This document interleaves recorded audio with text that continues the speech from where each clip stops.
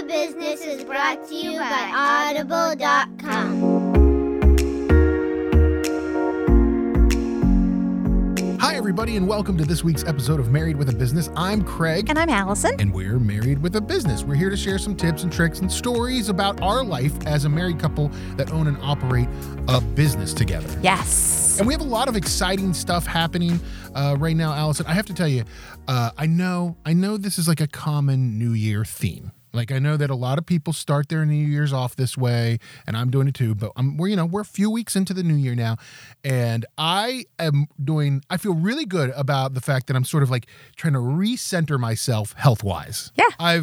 I've started riding stationary, what do they call it? Stationary bike? Spin bike. Spin bike. So I did the spin bike thing. It's got like a TV screen. It tells me what to do. It's one of those kind.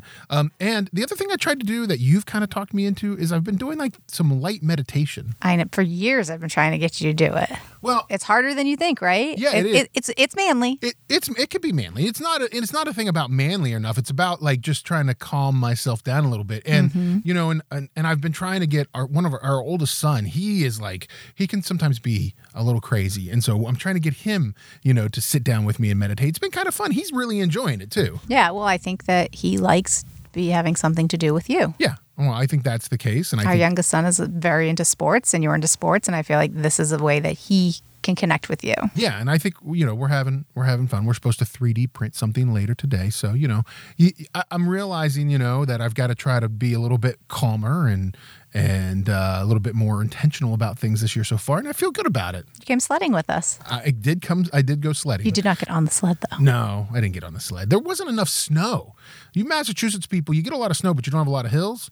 Back where I'm from in West Virginia, we got big hills. Anyway, Allison, this week we're going to talk about what if planning, being prepared for a kind of a worst case scenario. Yeah, and this isn't.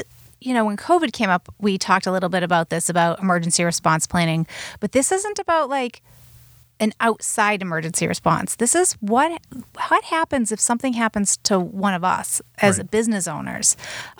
If I have if I got hit by a bus book is what I used as a phrase when we started creating the operating systems. But it came up in a discussion we had not that long ago where a colleague of ours, one of their vendors came to him and said, listen, I've been given 6 weeks to live. And we had the serious discussion of what if any of us get that news? Are we prepared? And what do we need to do to start getting things in line? And so one of our big projects, after we get through all of our other big projects, is going to be kind of making this what if plan and kind of letting our team know there is a plan if something happens to us. Yeah, I think a lot of business owners, they tend to just worry about the now and what's happening now, and am I making money now, or do I have work now? And that's important.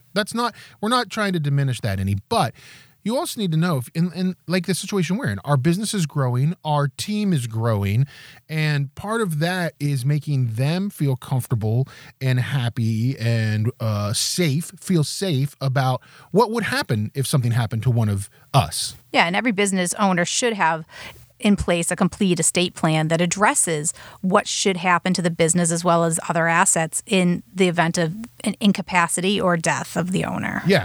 And if a business is a sole proprietorship, it will terminate upon the owner's death and its assets become part of the owner's estate.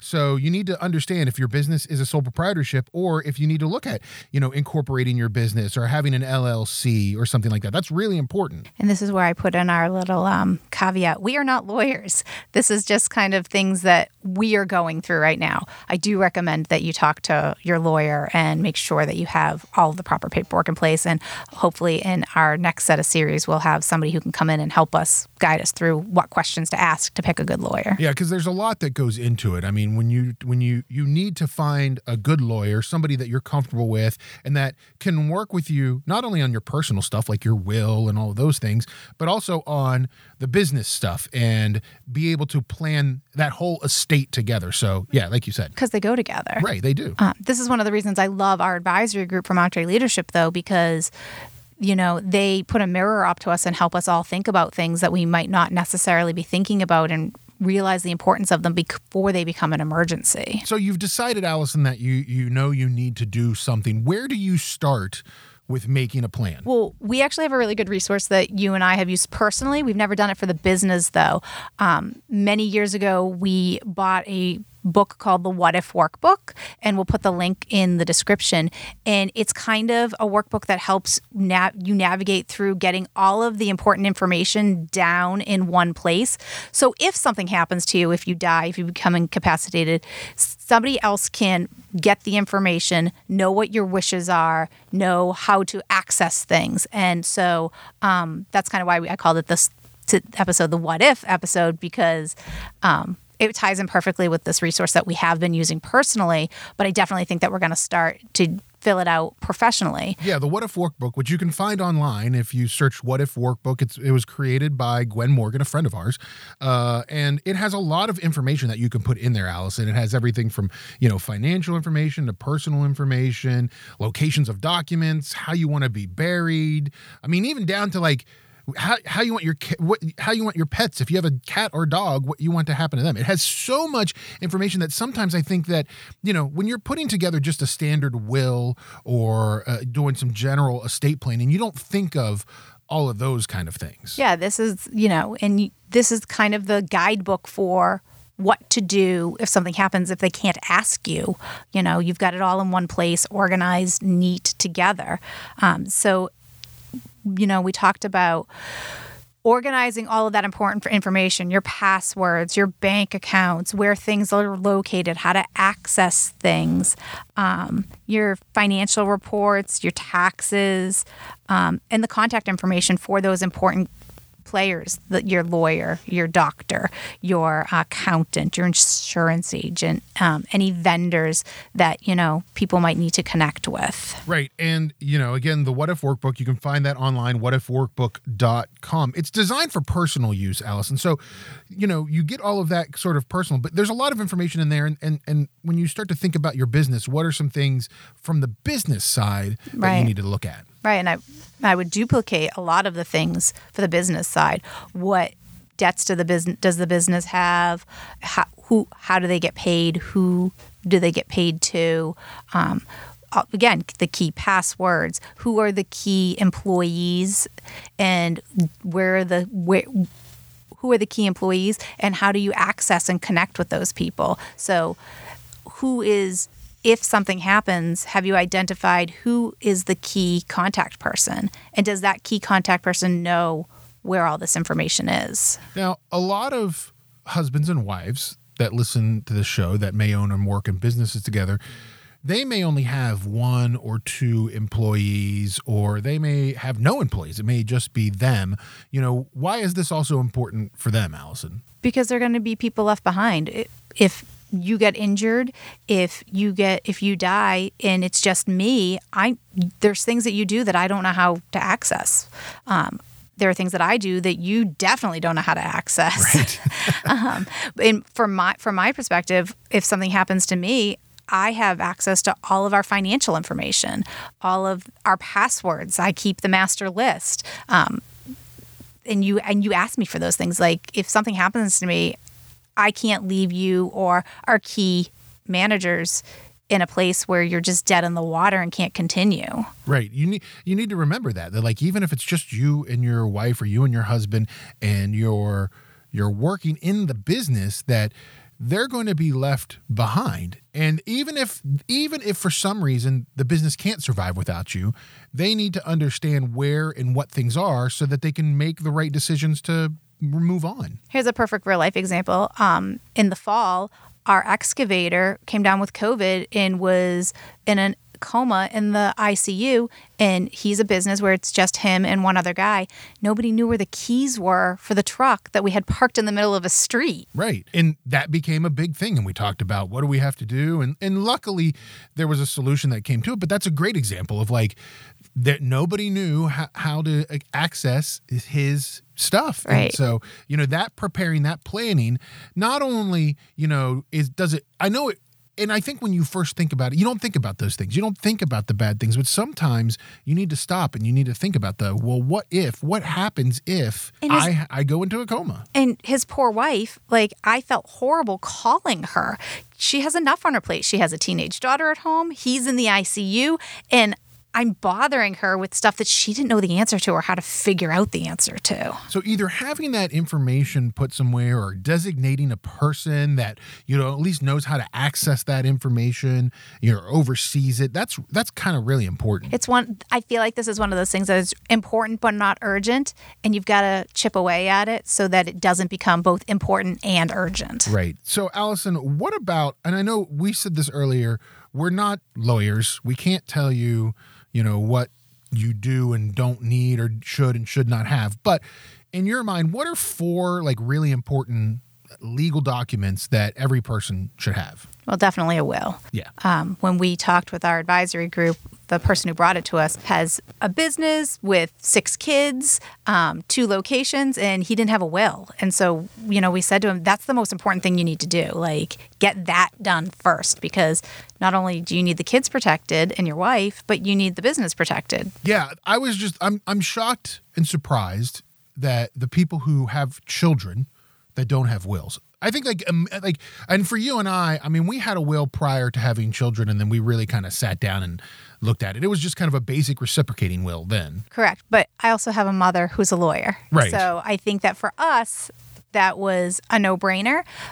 But I am surprised at the amount of friends we have in their 40s with kids and assets who don't have a will. So I really recommend putting it on your to-do list and getting it done so you've got something in place, because we're at the age where medical things happen, when you just don't know. And that's another thing that you should really think about is having, we talk about medical things, having a healthcare proxy or a healthcare power of attorney, one of those things. Yeah. And before you go into the hospital, again, it's one of those things that we have, because I have a mother who's a lawyer and I've had surgery before. So it has come up that we have in our paperwork packet, the will, the healthcare proxy, a living will with some advanced directives just in case, and a durable power of attorney who can allow you as a business owner to designate a person or people who can vote for the business interests or oversee management in the event that something happens to you, you're incapacitated or pass away. So that's a lot. Those are a lot of things right there that you really need to, and it's not something that you go to a lawyer and then they just give you a bunch of paperwork and it's done. There's a lot that goes into making decisions for those things. Yeah, I think, when you find a lawyer who's a good fit for you, those are going to be some serious conversations that you're going to sit down and they're going to give you a lot of things to think about. So it's not necessarily a 5-minute ordeal. It's going to be, putting together a good plan. So Allison, we've sat down with the What If Workbook. We've filled that out. We've got a lot of our information there. And by the way, the What If Workbook, whatifworkbook.com, you can find that also digitally. So you don't have to have a hard paper. We have a paper version of it that we keep in our safe. But you don't have to have that. You can also do it digitally and store it somewhere safe. Yeah, and then you can update it more easily than the paper version. The whatifworkbook.com also has a tutorial guide on their website that will walk you through filling it out if you are stuck on getting started. And then, so you've done that, you've talked to a lawyer, you've made some decisions, you've reached out, you've maybe started connecting with a lawyer about putting together those documents that you need. What are some other things that you need to get in place? I would say just having a conversation with your team that you do have a plan and you have paperwork, and the key people who will know where that paperwork is and have access to that information to keep things going if, God forbid, something happens to you. Yeah, and I think for us, in our company, we have 2 or 3 people that are kind of key managers that are outside of us, that aren't family, and we kind of keep them up to date on, okay, here's Allison and I are always aware of, and this is what would happen. And so we have those conversations occasionally with them just so that they know that we're not thinking about it. Right. Well, and honestly, one of those people have asked us, do you have a plan?